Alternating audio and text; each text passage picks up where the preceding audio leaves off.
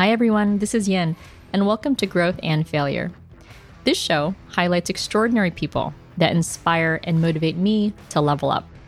I'll have conversations with a wide range of profiles, from entrepreneurs and athletes, investors to educators, you name it. I love hearing people's different journeys. For me, the biggest lessons learned and opportunities to grow come from the struggle, the pain, the defeat. And I hope hearing these stories inspire you to not fear that messy middle or failure, but rather motivates you to reflect, to keep learning, and ultimately to keep growing. For more information, please visit growthandfailure.com for more updates, and please write a review if you can. They really do help other people find this show. Thanks for listening. This is the story of Rose Shoen, founder and head coach of Azteca Football Club. Azteca isn't just about soccer. It is about a community that Rose has built, which supports young men and helps them become leaders off the field. On this episode, you'll hear from one of the most passionate coaches that I have ever met, and she isn't even 30 yet. When I walked into Rose's home, I was overwhelmed with the love I felt from reading all of these letters that her students and their families have written to her over the years that shared this appreciation and this gratitude for Rose, for her soccer coaching, and also overall life mentoring. Because Rose not only trains her students on the soccer field, she trains them off the field as well by creating the structure that focuses on discipline and that includes academic excellence and respect for others. She will not accept or keep any player in her club, regardless of talent, that doesn't commit to being respectful, playing hard, and studying hard. We discuss how talent seems to be universal, and the opportunity given is not, unfortunately. But Rose tries to balance this inequality by helping in more ways than many traditional coaches do. And that includes trying to help students get into college, by helping them find financial aid, by helping them find mentors and other coaches. We talk a lot about things that she and many of her players have faced, including depression and failure, and from that, how to stay positive, and that the muscle memory of positive psychology is a game changer. This conversation, and pretty much every conversation I've had with Rose, gives me such intense inspiration to do more and motivates me to make a difference. For me, that's quickly becoming the Rose method. I really hope you enjoyed this conversation half as much as I did, because I think Rose Shoen is one to watch. Hi, Rose. Welcome to the show. Thanks for having me. I really appreciate your time. No, thank you so much. So we are in your beautiful home that I can't describe to our listeners enough. It is decorated with laminated letters that make me cry. There's pictures and trophies of all your students. There's your wedding picture with all of your students. It's incredible to be surrounded by such love.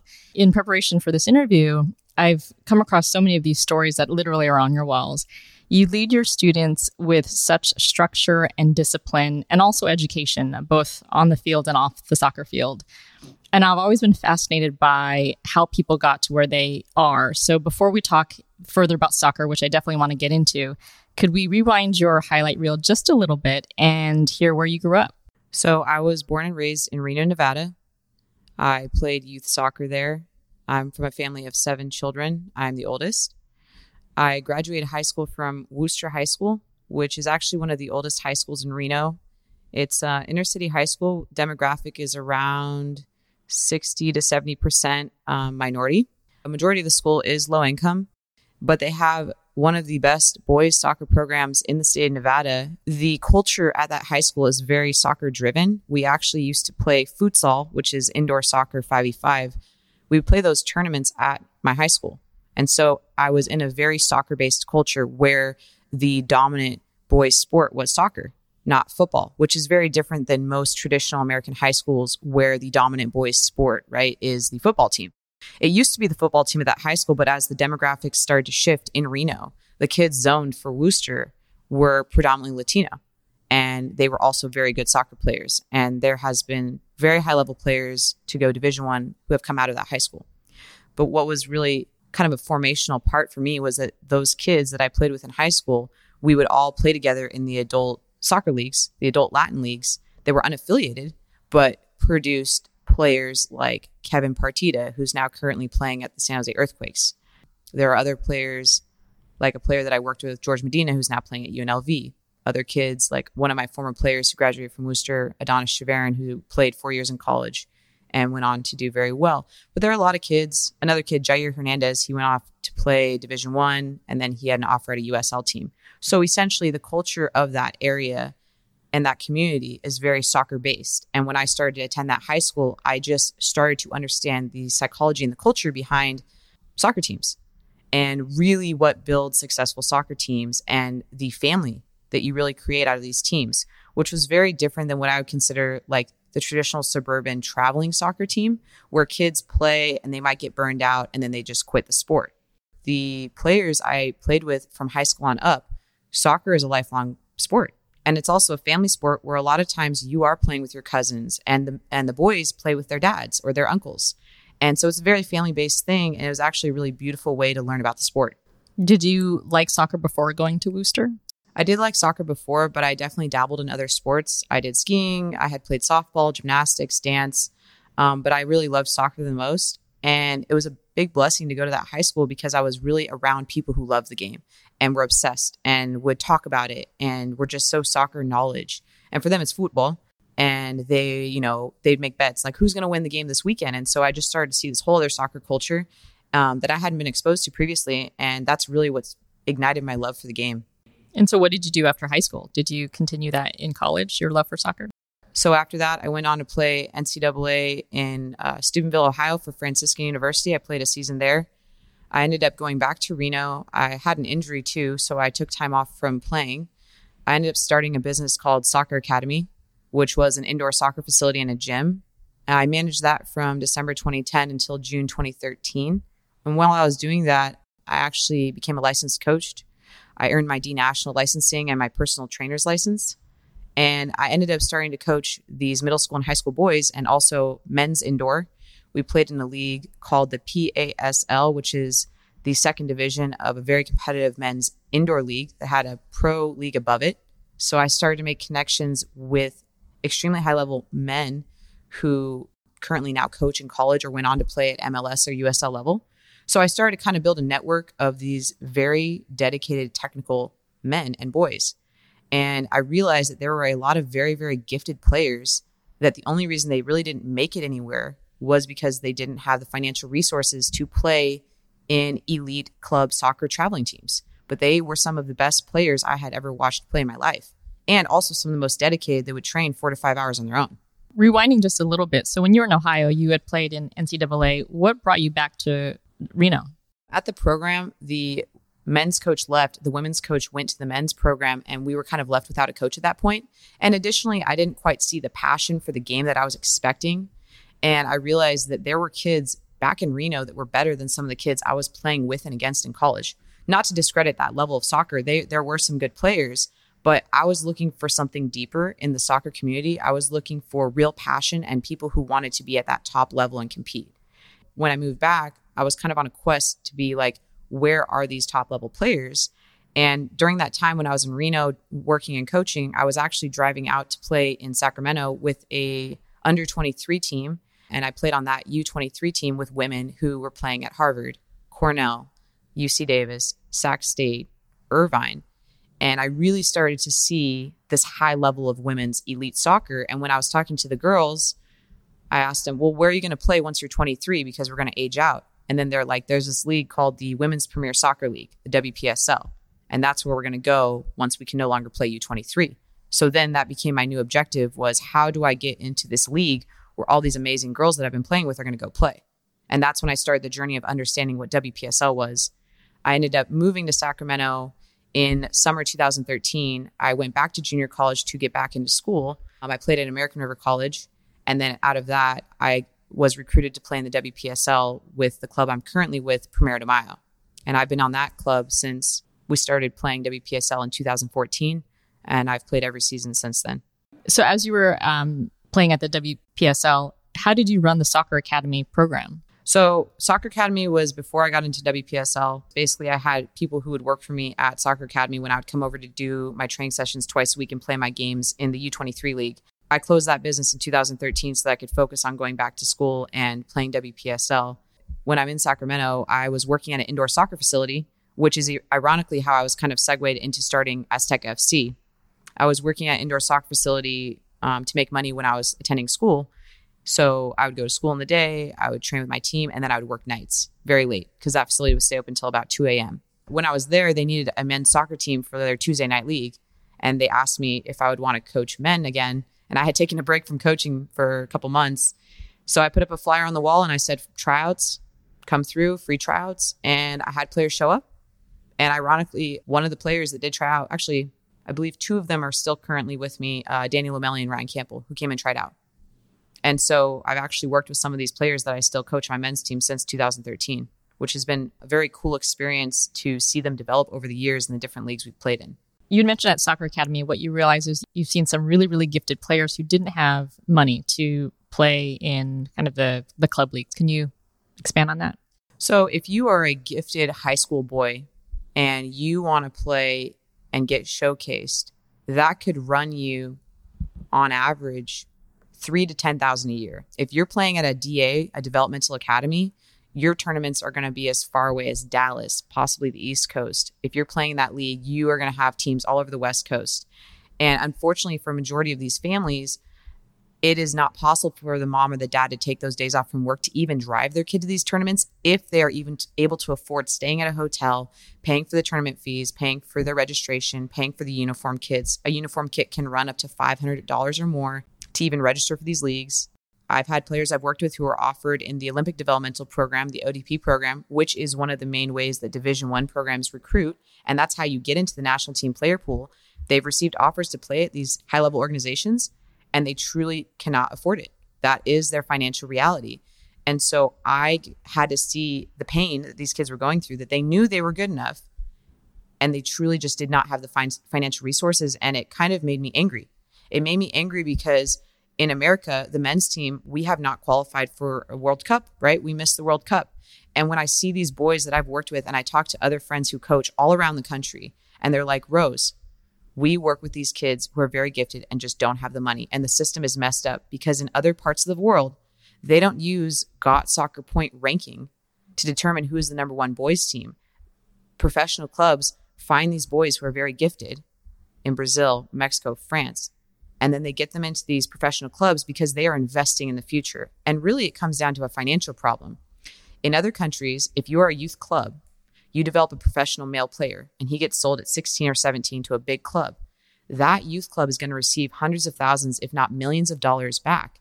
In America, for example, DeAndre Yedlin, he played for a club up in Seattle. That youth club, Crossfire Youth Academy, had a big fight with U.S. Soccer recently. This is a legal thing you can look up. And they are not going to be paid money from the fact that he transferred to an English Premier team.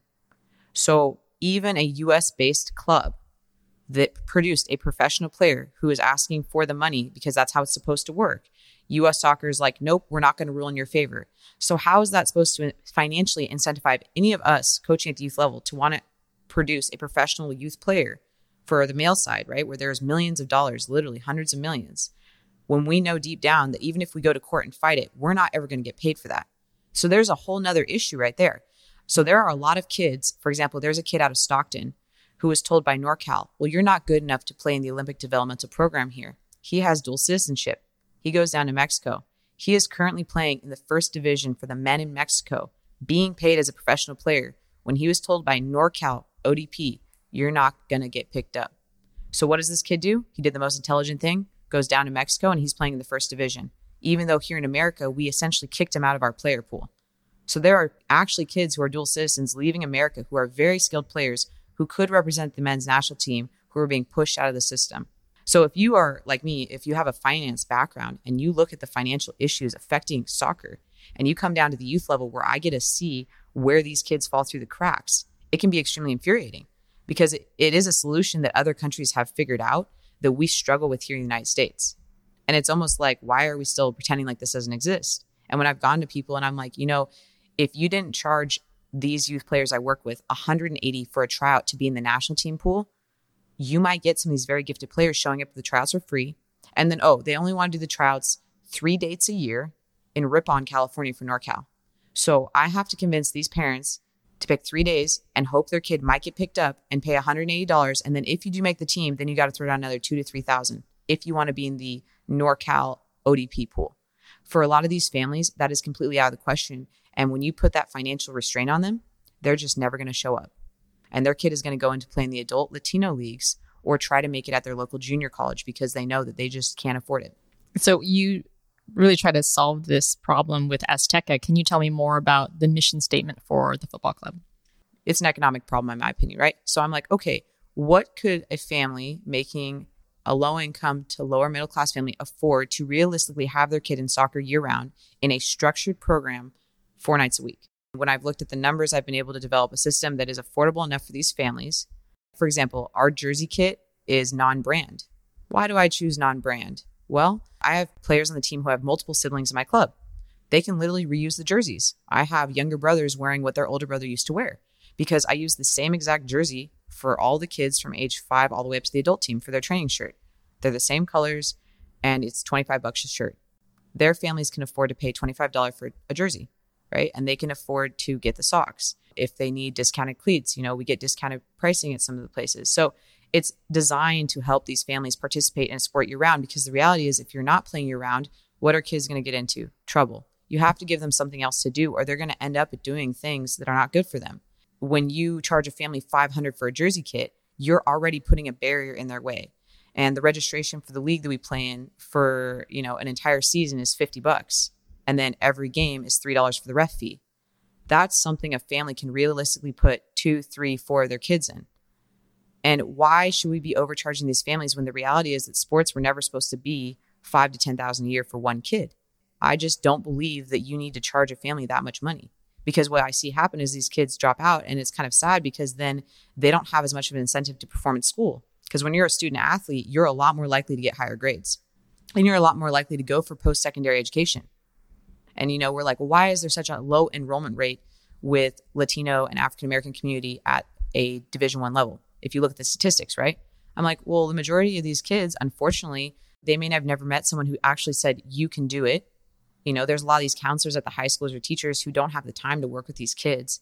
And in our program, I tell them, every single one of you is capable of attending a college. Every single one of you is capable of doing it. We need to figure out what college works best for you. Some kids are going to go D1.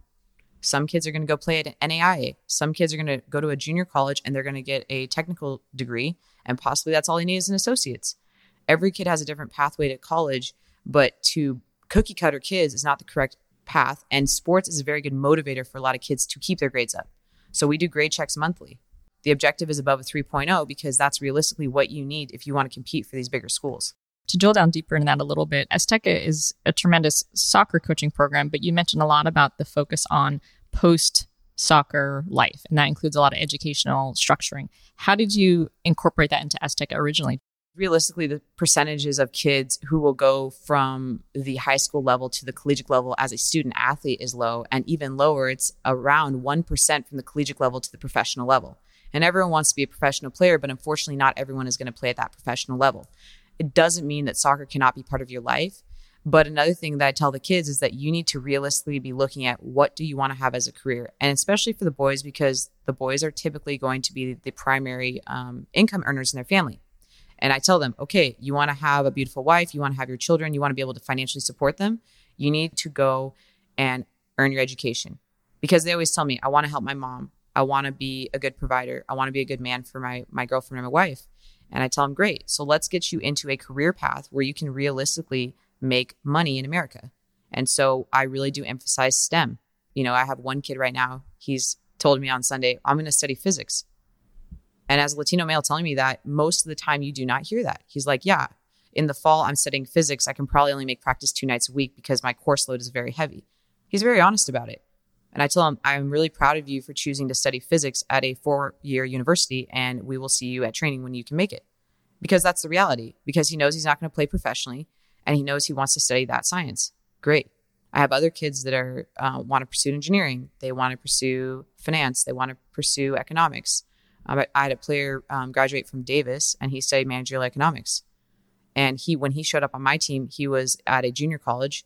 And then I actually had helped him receive a scholarship offer to Menlo College, but he had an option between Menlo and Davis, and he chose Davis. And now he's working a great management position at a local company. And he told me, he's like, I really appreciate the structure and discipline you put into my life that did help me at UC Davis. So I think that the discipline, the planning, the scheduling, the mental tenacity that you develop in sports definitely carries over to academics and then will carry on to your career. When I was told that my parents would not be able to pay for $500 to go to a tournament to Vegas was kind of an impactful moment in my life. And then when I really began to think about it, why was that tournament $500 for my parents? Why was I being forced to pay $500 to play 3 soccer games or potentially 4? Why is that the system? That shouldn't be the system. That isn't fair to anyone from any background, to be totally honest. It isn't a good economic structure that, especially in California, all the families are going to be competing to pay thousands of dollars to take their kids to tournaments. And then the tournaments are going to arbitrarily design point systems. And then whoever can attend the most tournaments per year is going to get the most points potentially. And then whoever gets the most points is going to get ranked. And then supposedly whoever's ranked higher is the best player, which isn't always the case. When I was coaching in junior college, I went and watched a quote unquote higher ranked boys team versus a lower ranked boys team. And I actually talked to the 3 kids that were on the lower ranked boys team who lost the game because in reality, those are the 3 best players on the field. And ironically, one of those kids that I helped recruit, I'm coaching his little brother right now on my team currently, and he's an amazing player. And he is not on a top ranked team. And so why are we using the financial ability of one family that they can pay X amount of thousands per year to get points versus a family who has a kid that goes and trains on his own 4 to 5 hours a day and is truly that good of a player? And then when they go to these big teams, we're going to overcharge one family because they know that the dad's a doctor. And then they're going to lie to the other parents and be like, well, we're going to charge you X amount of dollars. But in the reality, they're just trying to scholarship that one kid in. Why is everyone paying a different pricing for the same service when it's really overpriced to begin with? That was kind of my beef with them, is that why not just charge everyone the same price and develop a system so that all kids can participate regardless of economic background? That's a better system, because then the other parents don't feel like they're getting overcharged. And then the low-income parents don't feel like that they're a burden. Because when you start to create that in and out inequality in a team, people feel bad. And then how are you supposed to build a true team culture? And then you start to get, you get weird team politics, and that's not a good environment for kids to be in anyway. So why don't we just create a system where you are being allowed into a team and you will earn minutes based on your ability, based on your drive, based on your technical and tactical soccer skills? And so that's what the environment I've created in Azteca. And we do have kids from different economic backgrounds. We do have different races in our team. We have all different types of backgrounds because I've created a true open system that if you want to try out and you want to come be in the club, is going to be determined on your ability to show up and put in the work. And that's what I think it should be at this level. There's a show that I watch called Hard Knocks, and it talks about preseason before NFL. And this season is the Oakland Raiders. So the coach, John Gruden, had a quote that I loved. And it was something like, you can lead the league in effort because it takes no talent. It's just a decision you make. And it sounds like so much of Azteca's culture is about hard work and commitment. And I liked one quote you said is, survivors make good players. They do. And I think that a lot of the kids I coach, I do have a lot of immigrant kids or first generation kids. And if you listen to some of their stories, which I'm not going to share all of them because some of it's private information, but they have had tough lives. In my opinion, they carry scars, both visible and invisible, on their bodies from some of the things that they have been through. But they are some of the most loyal and tenacious kids I have ever had the privilege to work with. And I do call it a privilege because I have had the privilege to work with some of these families and be invited into their homes, be invited to birthday parties and quinceañeras, and I've been invited to baptisms.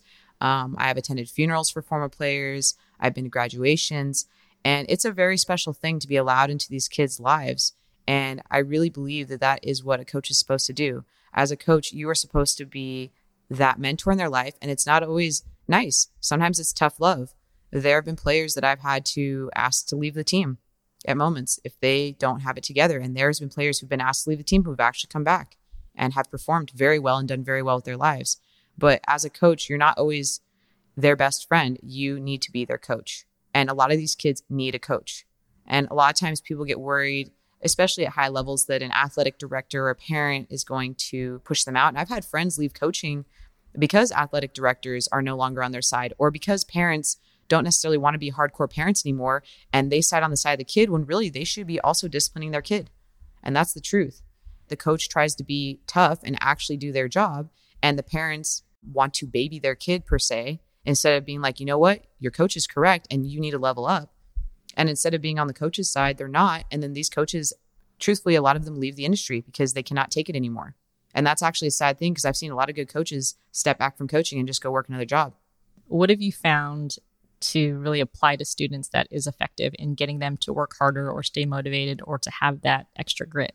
I had a really good coaching friend tell me one time that the standards have to be the same for all the players in the team, regardless of the talent level. And that means you might lose some games because you push out those players with the wrong type of attitude. And I actually had that happen to me in 2016. I had two players who were very extremely gifted players who I'm actually still close to. They had attitude issues and ego issues. And they tried to start a fight in a league one time. We were playing in the second division. And on that day, I literally released them from the club. I told them they had to get their own ride home. They were over 18. But that was a really tough lesson for the entire team to watch happen. And we ended up getting relegated that season. And it was really tough to lose a very good defender, a very good midfielder. But it came down to me making a decision. Am I going to hold standards at this point, or am I just going to let it keep sliding? Yeah, it was really hard to lose those games by losing key players, but it was a decision that had to be made. Everyone had to learn a hard lesson. It was a very hard way to end a season. We ended up coming back in 2017. Those players apologized. One of them did come back and became a starter again, and he scored the game-winning goal versus a rival team that was the game we needed to get promoted to the next division. And then the following year, we got promoted again. We went back-to-back promotions in that league, which was a really big deal. And it was the first time that a female owner and coach had done it. And it was the first time that a team from Sacramento had been promoted to the Premier Division in the San Francisco League. So, I look back on my coaching career, and during that moment, I didn't want to coach anymore. I actually considered not returning to that league after that season and after dealing with some of the issues internally in our team. And I had to refocus myself as a coach, really look at what core values I wanted to promote within the club, and go find those players that would fit our core values, and also set the standards with our current players that type of behavior is no longer acceptable in the club. It was a very tough moment as a coach. It was very embarrassing, right? To get relegated out of a league, out of a division. And now we actually have two teams in that league. Sometimes going through that type of failure really does make you better. For the listeners who aren't as familiar with how soccer leagues work, can you tell us a bit more about the promotion process of how each league can move up? Yeah. The league that we compete in, which is our main league, is the San Francisco Soccer Football League. It was founded in 1902. It is the longest standing adult men's soccer league in the United States, and is also produced 5 U.S. Open Cup winners, which means that during the 70s, 80s, 60s, before MLS, when there was only NASL, another pro league, this was one of the most competitive men's leagues in the country. And it still is a very historic league. If you go to their offices, you can literally see banners from 1910. You can see international friendlies that they have hosted. They have literally over 100 years of soccer memorabilia and records, and they have produced professional players. It's a privilege to be a member of that league because it is a competitive process to even start in their third division. When we began, I made it my objective that I would coach in the Premier Division. Players and coaches in the first year asked me who I was, and then over the years, I've developed the respect. We all have mutual respect for each other in the league, from the board members to the players to the coaches, that we are the team from Sacramento, and Rose is the coach and Rose is the owner, and that's her team, and those boys respect her. And so we are representing a lot of different things. When I step out there, we have a majority of minority players on our team. A majority of them are also immigrants or immigrant families. I'm the only female coach in the league. And I believe that if you are a female going into a male-dominated environment, it's extremely important that you don't force them to respect you. The respect is earned, not given. I hold my national C license currently, which I earned in 2018, but also just the way that you carry yourself at meetings, the way that you can carry yourself at games, the interaction with the referees, all that kind of plays into how they're going to see you as a leader and a manager. And I'm blessed that in this part of the world, I am even allowed to coach men, because in other parts of the world, a woman would not even be allowed to coach a men or a boys soccer team, because there's parts of the world where women aren't even allowed into soccer stadiums. So it is a very big deal. Right now in Iran, they're fighting for women to even be allowed to watch games. So the fact that I'm head coaching a men's team is significant. And I think it does prove a point that regardless of gender, you can be a good leader and you can be a good mentor to a lot of people. Have you seen that impact in predominantly Hispanic men and young adults that you're coaching, that their perspective and perception of women have changed? I would say definitely that it's a cultural shift for a lot of them who haven't necessarily had a woman, a licensed, educated woman, necessarily in charge of something in their life. In the beginning, I actually had players whose wives and girlfriends didn't necessarily want them to come play for me because they were thinking that there might be some type of relationship thing going on. And that's not the case. I'm a professional. But there was definitely a stigma for a while that like, who's this? ¿Quién es esta mujer? Who's this woman? Even on the field, we've had teams say some pretty nasty things to my own players, like, who's that? They'll say some nasty slur words on the sideline. And my players themselves have actually stood up for me. And you see kind of a shift in also how they perceive women, right? Because now it's not like, oh, she's so hot, look at that chick over there. And, men will still have locker room talk, of course, which is fine. It's normal human interaction. But they also have a different sense of respect for women who are in leadership positions, I believe, because they get to be around a woman who is educated, who is a good leader, and it's not perfect. Teams are never perfect, and there's always tense moments between players and coaches. But I think it helps you grow a lot as a person to interact with someone who's not from your gender or demographic background. And that's what I really encourage in my team, that it doesn't matter what race, social, economic background, or your gender, you treat people with respect and they will earn their place in a team or an organization, essentially. How did you come up with the name Azteca for the football club? Originally, the facility I worked at was called Estadio Azteca, and I asked the owner if he wouldn't mind that I use the name. But also, I think that the name Aztec, the Aztec warriors from Mexico, really does play into kind of the philosophy our team has, that it's a warrior mentality. It's you're the underdog and you're expected to perform. It's a hard work ethic. It's also a family thing. It's a very family-based environment, soccer family. A lot of these kids and a lot of the families I work with, like, we are very close. And when players come into my team, it usually is the expectation that they'll stay for a while because that's the type of the environment I want to build, that I don't want it to be just some short-term thing. I would like these players to stay with me for a while. I would like to help them actually develop over years and really see that soccer developmental process. So English was your first language. How are you so fluent in Spanish? When I started playing in the adult leagues back in Reno, I actually ended up on a team where the coach didn't speak English at one point. And I realized that the soccer community that I wanted to be a part of predominantly spoke Spanish. And if I wanted to be able to interact with these families, these kids, my teammates and coaches, I really needed to become fully fluent in Spanish. I also believe it's a beautiful language with a very rich history and culture, since 23 countries speak Spanish as a primary language. And as I started to delve deeper into the soccer culture where I was playing and coaching, I realized, wow, if I can really master this language, and not just master how you speak the language, but understand the cultural background of everyone from all these countries, I could truly help these kids go to the next level, because I'm not going to have the language be the reason that they don't make it, that language barrier, or that families are not comfortable with me. I don't want that to be a reason why I can't help their kid go to the collegiate level or the next level. So one thing that I do a terrible job at is during my interviews is asking about people's failures, because I get so wrapped up in their story and I love hearing just really how they think and how that applies to them professionally and personally. So we haven't talked about any weakness of yours yet. What have you failed at or seen failure in? I'm sure certainly the game of soccer and coaching gives you exposure to that. But I'd love to just hear personally for you, what's been one of the most impactful failures that you faced? When I was in 7th grade, I wasn't that great of a soccer player. And I don't claim to be the best soccer player ever. I'm not. But I actually was so bad that the team didn't even want me to come to tryouts. And they didn't even tell me the tryout date and time. They just said, you're not on the team. We're not even going to let you come to tryouts. And I remember crying to my mom in middle school. And she's like, you know what? You need to get up and go put the work in if you want to get on a better team. And you need to go push yourself harder.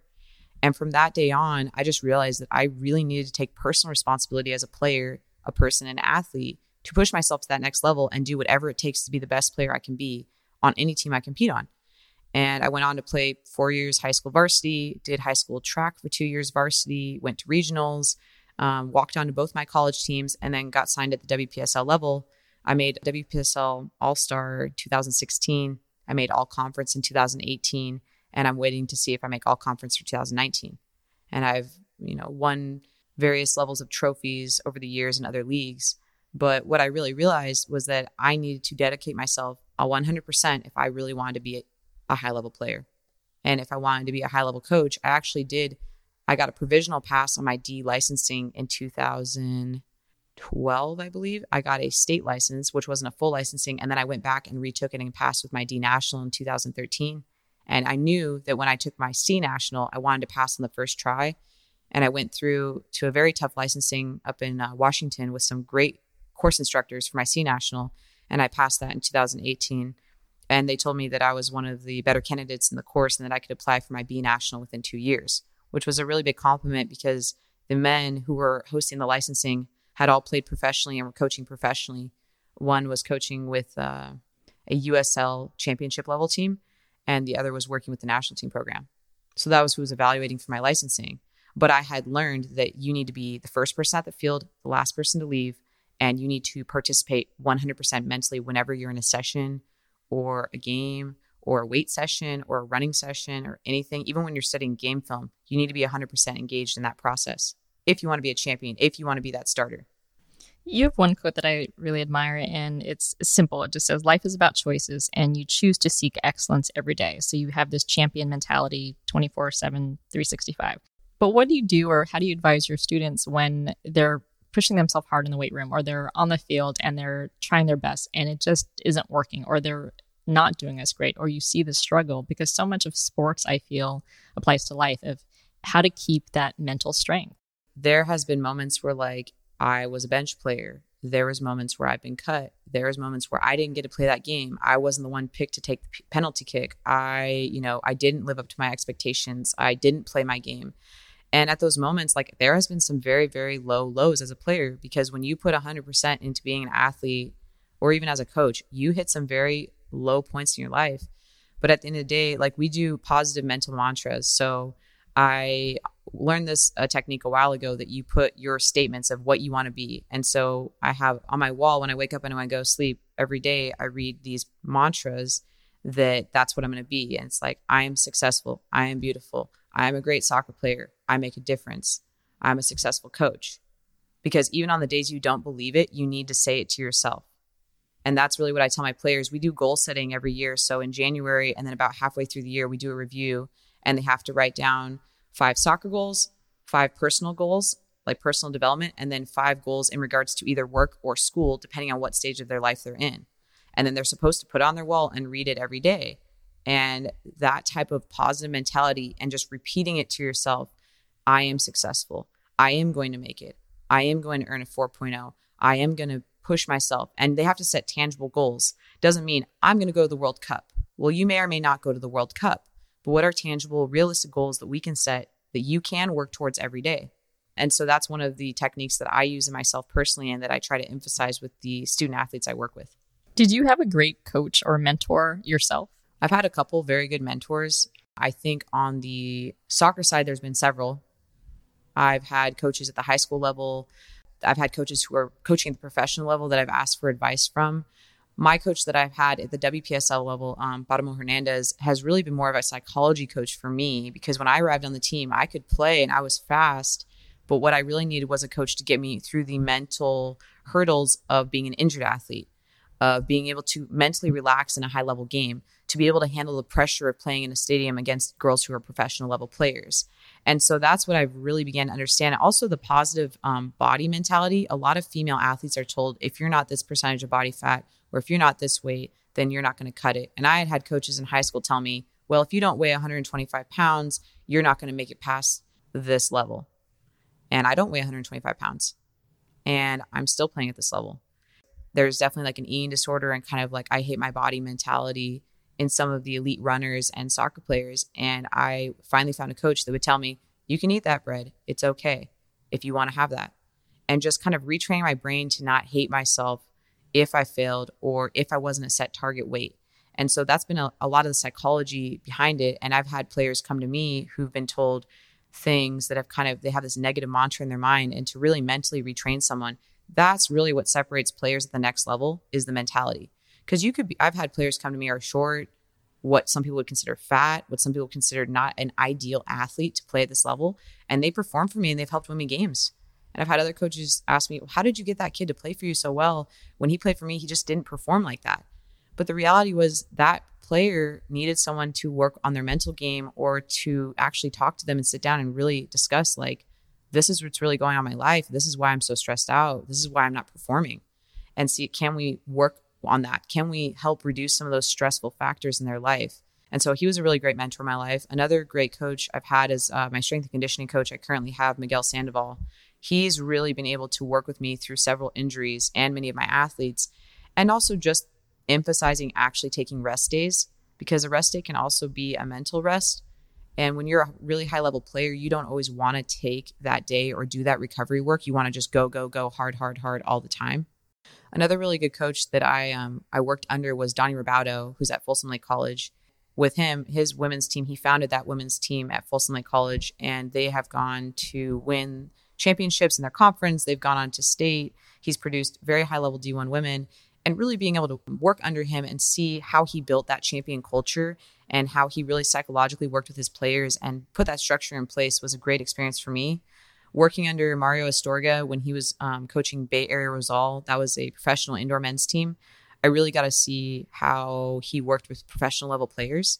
And that was a really great experience to see how that level of player, you develop them and how you keep them focused and how psychologically you deal with when everyone on the team is that good. When there are men who are going to go MLS, who have played MLS around the team, or they play on the beach national soccer team, or they play on the professional indoor soccer team for the USA and they're going to represent. How do you work with a player that's that good? Because you don't work with them on technical work. You don't necessarily need to teach them how to be fit. They're already fit. How do you teach that high level player tactics? How do you teach them how to work with other players? How do you control egos within a team? How do you control anger and rage, when they're after a loss? And so learning about that. Also another great coach that I've learned a lot from is Mark Dos Santos, who coached the SF Deltas in Nassau when they won a national championship in 2017. He allowed me to watch a training session with their professional team, and then also just sent me emails regarding how do you build a winning culture. And then I had the privilege of watching them win the national championship for Nassau at Kezar Stadium, and just seeing how he had picked some of these men that people had counted out as professional players win that national championship and play like a team. It was a really beautiful season to watch, and it was a privilege to really understand how he was building that team culture. What did you learn from that when you viewed his session? Mark Dos Santos is a great coach. He's coached in multiple countries around the world. Now he's coaching at the MLS level as an assistant. But just seeing the fundamentals, and I tell my players, when you watch these professional level sessions, they are working on the fundamentals, but the difference is that they're doing it at a faster pace and with real intention on every single pass. Every single pass is perfect. Every single trap is disciplined. They do their warm-up 100%. They don't lollygag through their warm-up. They really focus on every movement because they know that every second counts when you're preparing to win a national championship. And, another great coach that I have not worked under, but who I really look up to is Anson Dorrance, who has coached the University of North Carolina women's soccer team to 22 or 23 national championships. I had the privilege of watching him coach the College Cup at Avaya Stadium in San Jose in 2016. They didn't win that national championship, but his book, The Vision of a Champion, is something I read when I was 14 years old. And it's recommended reading for all my players because he coached Mia Hamm. He worked with the women's national team when they won the World Cup in 99. And he has produced so many professional players out of the University of North Carolina. His philosophy is all about building a team culture, personal excellence, taking responsibility. And so when I have young women that I work with who are very serious about playing at the next level, I give them that book. And I tell them, I want you to read this book and I want you to take pictures of the pages you find that relate to your life. And, he picks grinders. He picks those players who he, believes can do it. And he also went to the national championship last year and they lost to Florida State, who they ended up winning the national championship for D1. Just watching how they play and watching that family culture, that's really, because at the top level, everyone's good, but it's how do you develop that mental culture within your team to want to be a championship team? To build a championship culture, you have to coach each individual player, and it seems like each person battles their own demons, and whether it's, at home, at school, and you mentioned kind of body image issues and eating disorders. How have you seen that with the young women that you have coached, and then also for yourself through the years? When I was younger, it was definitely told to me, well, you need to be this amount of pounds. You need to look like this, and that. Wasn't, a bad thing from the area I grew up in. It was just kind of like that was what was being emphasized. And especially when I ran track and field, there is eating disorders because you want to be a lower body fat. But the problem is that you actually get the female trifecta when you have amenorrhea because women lose their periods when they get too low of body fat. And what happens if you lose your period, a lot of women will lie about it. So I would actually lie about it because I didn't want to admit to my coach that I no longer had my menstrual cycle because my body fat had dropped so low. And what happens when female athletes, when that drops so low, they don't even want to mention it sometimes because they don't even want to bring it up to their coach. They feel it's embarrassing. But what happens is you can actually have lower bone density. Your hormones are different and you're at a higher risk for eating disorders. And so I experienced that, but I would lie to my coach. And so I didn't feel open talking about it. No one had really discussed it with me. It wasn't until I was actually becoming a licensed personal trainer that I even realized that was a disorder. And so unfortunately, a lot of coaches who are working at the youth level or even the junior college or the collegiate 4-year level, there are a lot of male coaches working with female athletes and they don't feel comfortable talking about it. And even some of the female coaches may not have the background to even discuss it with them. And so it's kind of an unsaid topic sometimes because you're supposed to be fast and they don't always discuss it. They'll get like stress fractures because your bone density will actually drop if you're not getting your menstrual cycle regularly. But people will lie about it because they don't want to bring it up or they don't want to be labeled as different. And then there's also like the mental challenges. I mean, I went through depression when I had my injury. There's a lot of ups and downs, and a lot of athletes will never admit that they're having dark thoughts to coaches because they don't want to be labeled as the problem athlete. They don't want to have that label on them. And so for some players, I'm the first coach they've actually opened up to tell me that they are having thoughts or that they have a physical issue. And I have to actually tell them, like, I'm not going to cut you if you admit these things to me. We need to help you so that you don't have long-term problems. Or if they have an injury that they don't want to always discuss because they're worried that they're not going to play or they're going to get cut, but you need to get your injuries fixed. Your mental health is an injury. It literally is. And if your mental health is an issue, it needs to be dealt with. You need to seek treatment. And a lot of times, another thing that happens is a lot of these kids do not have the health insurance to help them. So if there's a serious injury, they might go to a person who's not a licensed doctor or physical therapist because they can't afford to go to a big office. And so, we have an active bodywork location in Sacramento that I have a relationship with the owner and that I'm able to get like my rate for me as an athlete, but I can apply that discounted rate to my athletes and help them get treatment when they're actually injured. And so I try to teach them that there are ways to take care of your body. You don't have to be hiding an injury from me. And then in the mental side, I mean, that really is also a tough one too, because you cannot force someone to go to a counselor. You cannot force someone to get medical treatment. Obviously, if I'm getting a kid who's telling me they want to kill themselves, that's going to be handled immediately. But in the reality of it, there are a lot of things that hold families back when they don't have the financial means to get treatment for a whole host of issues. And so I have learned a lot about discounted ways for these people to get help, publicly funded ways for them to get treatment. And so that's one of my jobs is as an educated coach, I need to seek out these options for these families. What advice do you give those students who are suffering and who do confide in you that they have, really tough thoughts, and whether it's suicidal or not? And how did you personally also get out of that bout of depression that you had? It was a whole kind of mentality shift and also putting myself in a positive mental environment. You are a reflection of your environment. If you can put yourself around better people who are focused on their education and pushing their career and becoming elite athletes, the more you can hang out with good people who are also trying to push themselves forward in life, the more you realize, first of all, I could also do that. Because in high school, even when I was a student athlete, my counselor never told me that I could go to a UC. Now, I was from a different state, but regardless, it wasn't even brought up. They asked me, oh, that's nice. Are you going to go to the community college locally? I was like, no, I'm going to try and go play at a collegiate level. I'm not going to stay here. But for a lot of students, they may not have that tenacity to go out and challenge it. But the reality is, why do we tell these students just because you're at a high school that's deemed low income or primarily or predominantly minority that you could not even attempt to apply for that big college? Why do we hold these kids back? I mean, I didn't ever even consider applying to UC Davis when I was younger. It was actually a professor at junior college, Sandra Camarena, who is still a professor at Sacramento City College, where I ended up getting my associates, who told me, you could apply to UC Davis. Because at the time, I'd actually struggled with academic probation because I'd been working so hard. I had failed a couple classes because I didn't understand that I should have withdrawn and that I should have taken other classes.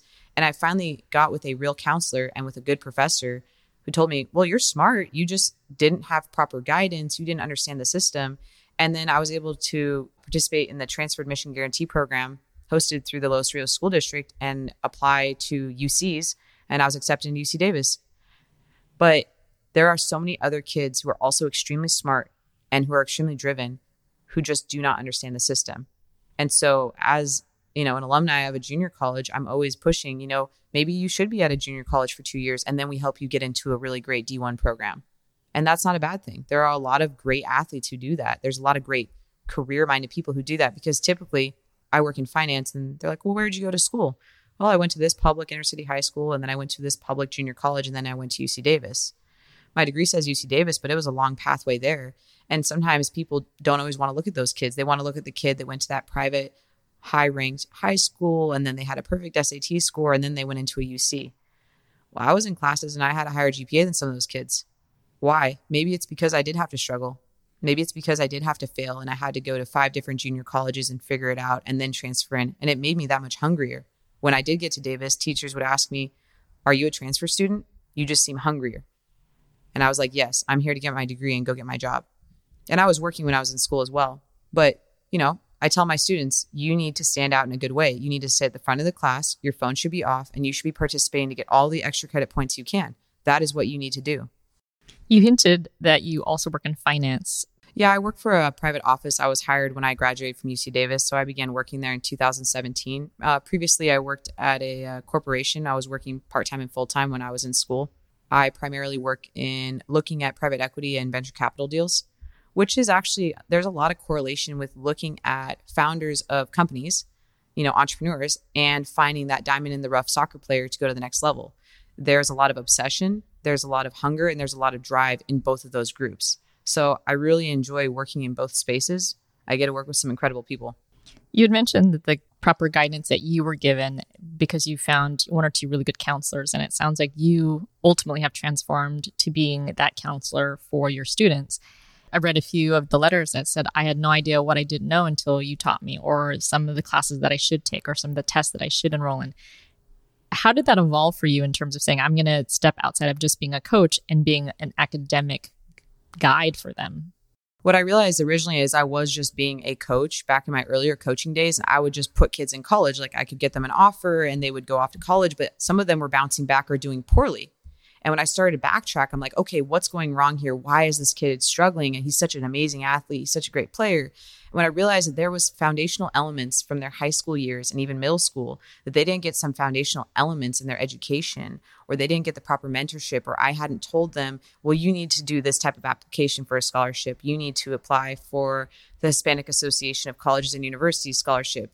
There is Scholarly, this app that does a lot of, helps you pick which scholarships are designated for you. And I didn't know that. And so as I started to develop my own personal coaching philosophy, I realized I need to coach them in many other areas as well. Personal goal setting, strength and conditioning so they don't rip their ACL. Then we got a real strength and conditioning coach, working with the team twice a week. I need to make sure that their technical skills are there. We have to do futsal at least once a week. We need to play in a more competitive league. Now we're in the SFSFL and I've coached in the UPSL. I need to make sure that they're getting to college identification camps twice a year. So now we go to 2 ID camps every year. I make sure that they go to 1 professional game to watch per year, or 2 if I can. The Oakland Roots just started a professional franchise and we're going to go watch one of their games. We finally finalized the ticket pricing because I want to get bulk ticket pricing for my teams.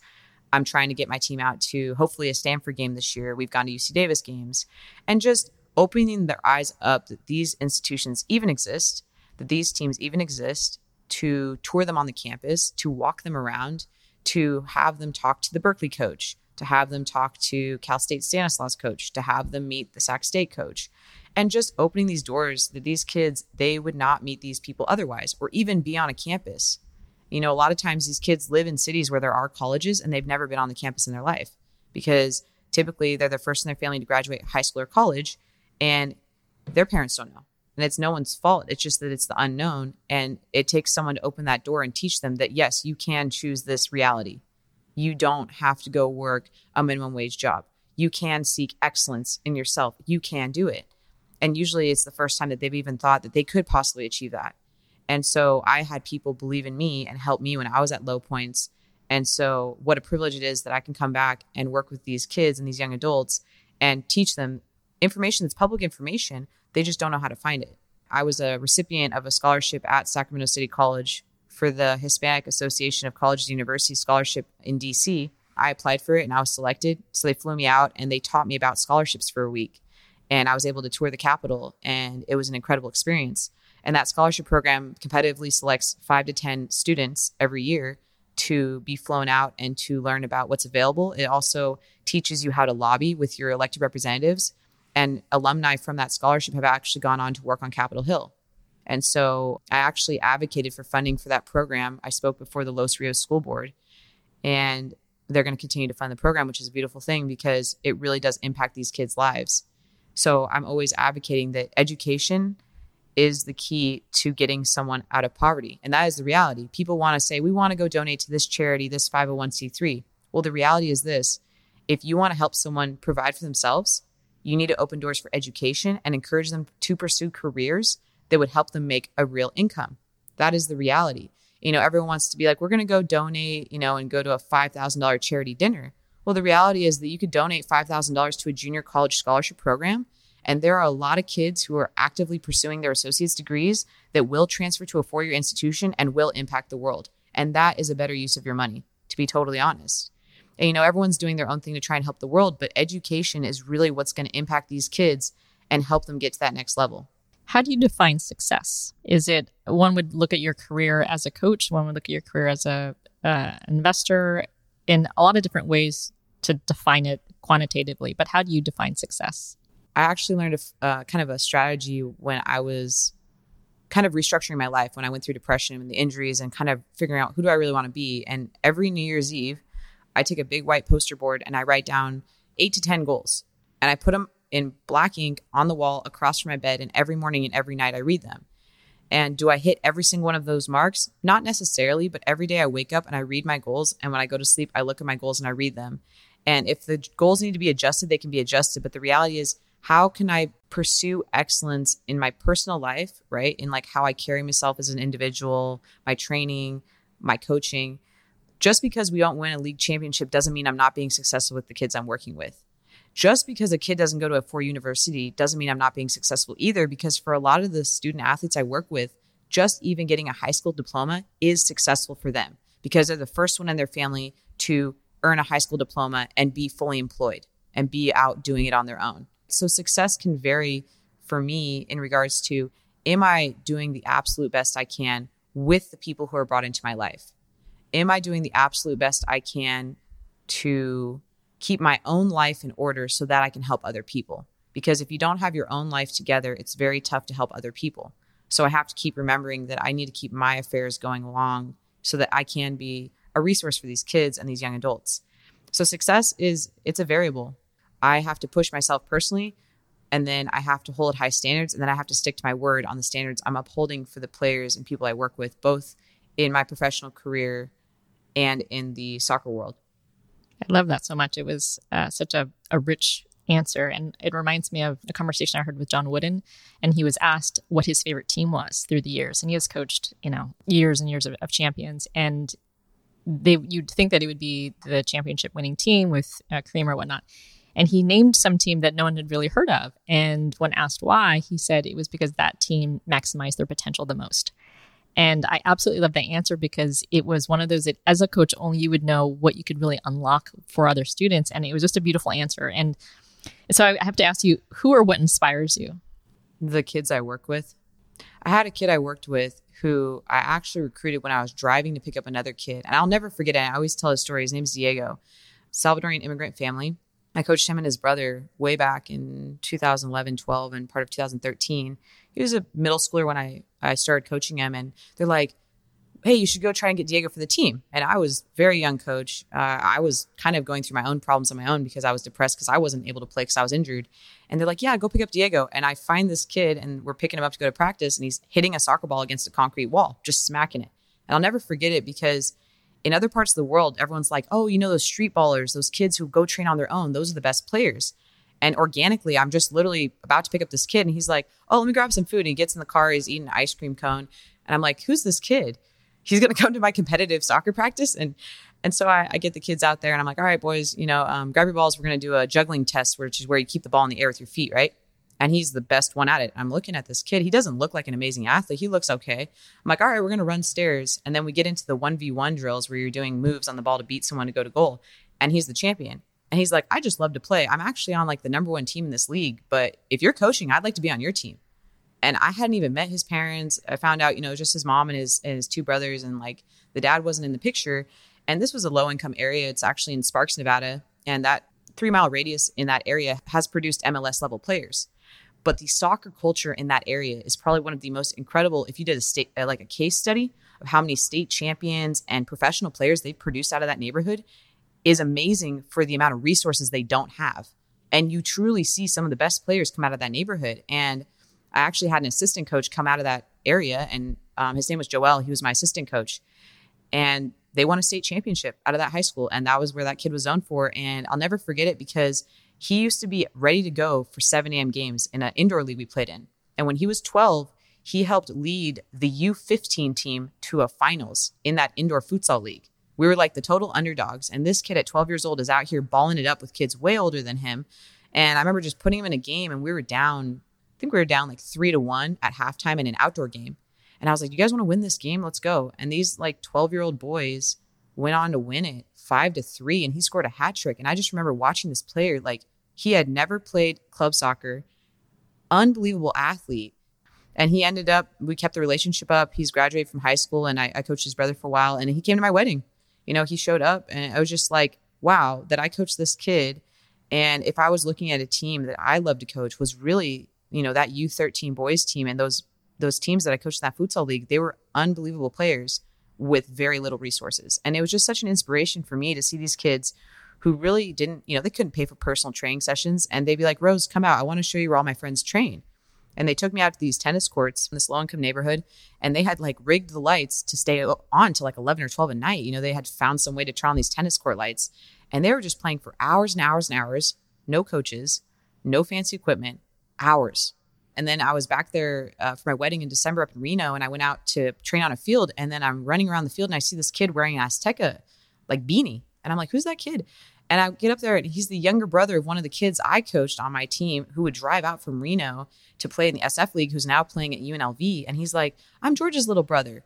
And this kid is out there December 23rd, freezing weather, training for 2 hours. The lights go off, and he keeps training in the parking lot for another hour. So for me, when I see players like that just really grinding it out, it's such an inspiration to me. And I'm like, wow, what a gift that I even get to work with these athletes, because they truly are maximizing their potential.